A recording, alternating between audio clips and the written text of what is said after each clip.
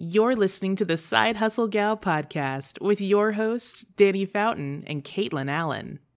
Hello, everyone, and welcome back to the Side Hustle Gal podcast. Today, we are chatting with Leah Weinberg of ColourPop Events, and we are so excited to have you, Leah. Yes, I'm so excited to be here. So go ahead and tell the audience what you do. Is it a side hustle? Is it not a side hustle anymore? What's going on? I have my own event planning company. It used to be a side hustle. I am happy to report that it is no longer just a side hustle, and it is now my full-time job. So the backstory is that I used to be a commercial real estate attorney and ended up practicing for a total of 10 years. But, maybe 3/4 of the way through that, I was like, I've got to figure out something else. So was always brainstorming. I knew I wanted to be my own boss. So I was always brainstorming business ideas. I thought about opening up a doggy daycare, starting a dog walking service. I came dangerously close to enrolling in pastry school because I thought I wanted to open up a bakery. And thank goodness I didn't go down that route because I don't think that would have turned out so well.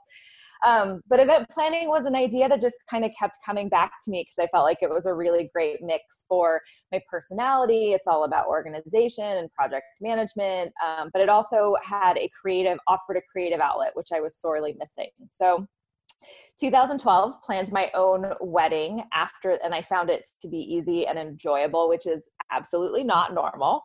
And after that, I slowly started to take steps to get the business off the ground. So I was working full-time as an attorney at that point, was figuring out ways to take long lunches or leave the office early in order to make client meetings and stuff. And came to a point where I was like, okay, I can't build this company while still working full-time as a lawyer, but I wasn't quite ready to go full-time with ColourPop Events. So I found a law firm where I could work part-time and was kind of doing that work part-time, building the business part-time. And then it's been about 3 years that I have been officially law-free. So very exciting. That's really cool. I am super interested to hear more about how the legal side has influenced your business today. So how did turning from a lawyer to event planner, what were positives for you making that transition for your business? Yeah, it's funny, there's a lot of transferable skills. I think people, when they hear that I went from lawyer to event planner, they think, oh, wow, those are two completely different things. But so much in common. I mean, first of all, it helps having a legal knowledge because I was a transactional lawyer and knew about kind of small business stuff. So that definitely helped me start my business and know what to do and have a good contract in place. But then when it also comes to working with clients, I know how to deal with difficult people. I know how to stay calm under pressure. I know how to problem solve on the spot, how to manage multiple events at the same time, because I was working on 20 to 30 deals at any given time at a law firm. So there's a lot of similarities, which I don't think, even though I say I wouldn't go back and do it again if I had the choice of doing law school over again, I also don't know that I would be in the same position that I am today had I not had that legal background. So. Okay, so I've got to ask, because we're in that season right now. The day that we're recording this episode is the day that Harry and Meghan's baby's name was announced. Yes. You've done a really good job of getting yourself some PR. And the reason I reference Harry and Meghan is because you were quoted in Bravo talking about brunch weddings. Yes. How did you go about building your press repertoire? What advice would you give to a side hustler who's trying to get that exposure? How did you get in Bravo? All those hacks. It's it was definitely a process. So in the beginning, it's kind of just keeping an ear out for opportunities. I'm in a lot of different Facebook groups for small business owners. And sometimes you would see people in there that are writers and needed people to contribute to things. There's also a really great a newsletter called Help a Reporter Out. It's HARO for short. I don't know if you've mentioned it before on the podcast, but that's honestly how I started out getting a lot of press, like responding to those. And then through that, I actually made relationships with a handful of writers so that now they just kind of come directly to me if they need help. And then once I got more established, I was able to afford working with a PR company that does like weekly press opportunities. They also help pitch me for speaking. So it's kind of been just a slow step-by-step process to kind of get to where I am. But I will say, I'll throw in there, being very helpful and being a good resource is key, because if people know that they can count on you for really great responses and within the deadline, like, you're their perfect person. So they will keep coming back to you. That's so true. I feel like those personal connections are something we've talked about in a lot of the other interviews that we've done. And so, at first it's not a personal relationship, but you start to build that, and that really influences, the connections you do get from them as well. So what do you think has been, I know that's a positive thing that you've done in your business. So what is something that you feel like you've made, not really a mistake, but more as like a lesson? What's a lesson that you've learned in your business? I mean, going in, I didn't really know what to expect. I mean, I'd always worked in a corporate environment where you're working with people and getting feedback is kind of naturally part of the office culture.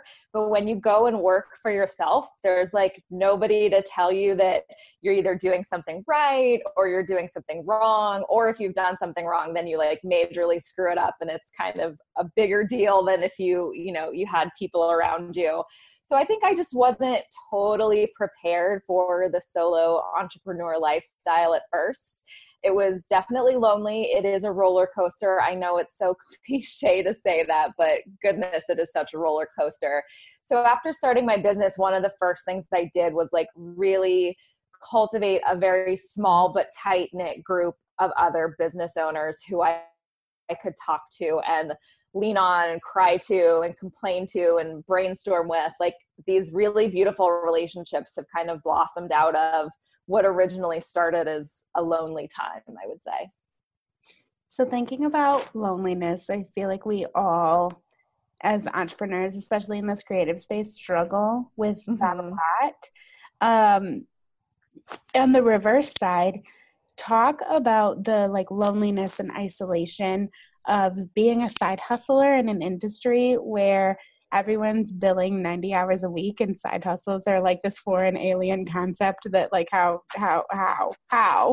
Well, it's kind of interesting because in my situation, nobody knew I was doing it. So that was very isolating because I couldn't talk about what I was doing and having to like sneak around. And I'm a very honest person with a very like strong moral compass. So like lying to people about what I was doing was really challenging.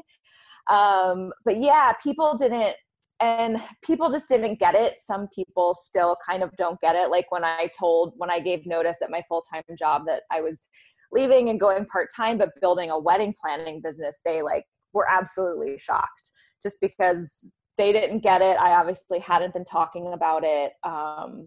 So yeah, it's definitely crazy. I mean, I tell people that being a lawyer is a very like meat and potatoes type of profession. And going from that to wedding planner, event planner, business owner is just unfamiliar for a lot of people. So I think a lot of people were confused. I definitely had people try to convince me to keep my toe in the legal world, which looking back, I'm like, that's not what I needed or wanted to hear. Like, I just needed people that were supporting me 100%. But I get it. Like, they were kind of afraid for me in a way. So when you did make that transition, what are some of the things you learned about yourself as you became an entrepreneur? It's all on you. So you kind of have to be realistic about what your abilities are and what you're good at. I mean, fortunately for me, I had the legal background. I'm a numbers nerd, so I was okay with accounting and tax stuff, but I know that terrifies a lot of people. I also kind of learned that first little while when you don't have a boss, you have to learn structure and routine and enforcing that yourself, which was kind of interesting because it's like, oh, I'm free. What am I going to do with my time now? But you have to kind of like self-motivate and make sure you're using your time wisely and all of that stuff. So it's a huge, huge adjustment for sure. So I'm super curious. You're a wedding planner in New York City. And recently, like a couple months ago, the vessel structure was built. Yes. Do you think that that's going to become a place where weddings happen all the time? Oh, I have no idea. I have yet to go over there. It was crazy to learn that you have to make a reservation to go up in it. And I don't know if you saw, like, as a lawyer, the terms and conditions of Hudson Yards or whatever, they, like, by taking a photo and posting it, you agree that they own the rights to your photo. They had these, like, it was all over the news. They had these crazy terms and conditions for publishing a photo there. That's bizarre. Yeah. So weird. I would not be at all. So I think I bet you it's going to become big for elopements. And it'll be interesting to see because obviously like elopements in Central Park and stuff, you have to get permits. So it'll be interesting to see if Hudson Yards actually tries to like monetize being able to do small ceremonies in there. But yeah, no, I need to get over there and see it. It looks kind of crazy. Some people say it's just a lot of hype and not too interesting, but we'll see. Well, talking about New York City, what is one of your favorite foods there? Because I hear like there's so much food. I mean, the pizza is fantastic. All the kinds of pizza. I recently, one of my couples took me to a pizza restaurant called Ruby Rosa, which is now my like new favorite pizza spot. And whenever I ask some food connoisseurs like what their favorite pizza place is, that's one that comes up a lot. So I feel like my taste is validated by like real foodie people thinking the same thing. But yeah, no, pizza and Italian food is amazing. I'm from the South originally, so I do always love if there's a restaurant up here that can do good Southern food. That can sometimes be hard to find, but if you find a good one, it's awesome. Have you been to the Woodstock yet? No, I haven't heard about the Woodstock. It's over by Chelsea Market, which that's why I know about it. But I feel like it's a hidden gem. It's 70s decorated. All of the cocktails are under like 10 or 15 bucks, and all of the pizzas are 15 bucks. So like for New York, it's just, I mean, and the vibe is amazing. The pizza's good. The drinks are super cute. You'll have to check it out. Okay. I have to, I will for sure check it out. Yeah. There's a new like tiki bar thing that opened and the drinks are over $20 each. It's absolutely insane, but no. Welcome to New York. Yeah. I'm like, come to Phoenix, you guys. It's all cheap here. Come live here. So speaking of New York food, all of those good things, tell us, like, what do you like to do for fun? I think that one of the biggest things that side hustlers miss out on is free time because they have a 9-to-5 job and then a 5 to 9, and then they're like trying to shower and do laundry and do chores. So what do you like to do for fun? How did you fit that in when you were side hustling? What does that look like now? Yeah, it's funny. I was just talking to a friend of mine about this yesterday. I admittedly don't have a ton of work-life balance at the moment. And I feel like because I acknowledge it, that makes it a little bit better. I'm not blind to the fact that like I work a ton. So, but just to spend time. So like yesterday, the Bronx Zoo was hosting a thing for event planners. So for me, it's about kind of getting out in those little pockets when I can and doing fun stuff. I love going to the movies. It's one of the best things about being my own boss is that I can go to the movies by myself on a weekday, which may sound very lonely, but oh goodness, I love going to the movies by myself. It's fantastic, especially when it's empty. So like that, going out, trying new restaurants with my husband. We've got a dog, so like just taking walks to the park. We have a really nice park in our neighborhood. So just kind of trying to fit in the free time when I can, knowing that working this hard won't be forever, but right now I feel like I'm just kind of at a pivotal point in my business where I really want to put the time in, really do things right, and then hopefully have that kind of pay off for me. That's awesome. Yeah, I feel like we all know that there's different seasons in our business, and that, I mean, that right there just validates where you are. I guess this is my favorite question, and I always seem to ask it, but on a scale of 1 to 10, how weird would you say you are? I love this question. So I heard this on some of your other episodes and was trying to think of my answer. I don't know that I've always felt kind of weird, but I don't think people think I'm as weird as I think I am. But like on a quirky level, I feel like I'm like an 8 to 9 on like a quirky level for people. I don't know if weird is the right word, but it must be an entrepreneur thing, because I swear everyone we ask is north of 7. Yeah. It takes a special kind of person to do this, honestly. So tell us where we can find you on the internet, where we should hang out with you, and probably most importantly, give us a hot tip on somewhere to steal some cool, colorful stuff for our offices, because I need it. So my website is colorpopevents.com, on all the social media things. So on Instagram, Facebook, Pinterest, and Twitter, I'm at ColourPopEvents. I don't use Twitter a ton, so that's probably not worth your time. And in terms of colorful office things, I mean, I love, who was it? There was something I was just looking at that had like mid-century modern stuff, because I love mid-century modern. It was a very fancy thing. CB2 has fun decor stuff as well. I will also say, too bad this isn't on video, because there's an artist, I'm actually wearing his t-shirt right now. He's based in Chicago, called Chris Uphughes, and he has really fun, like cartoony hearts and rainbows and things like that. So I've got a couple of his prints hanging in my office, and it definitely brightens things up a lot. I love it. Well, thank you so much for hanging out with us. This is definitely a cheerful episode, and it makes my heart so happy. Thank you for having me. Thank you.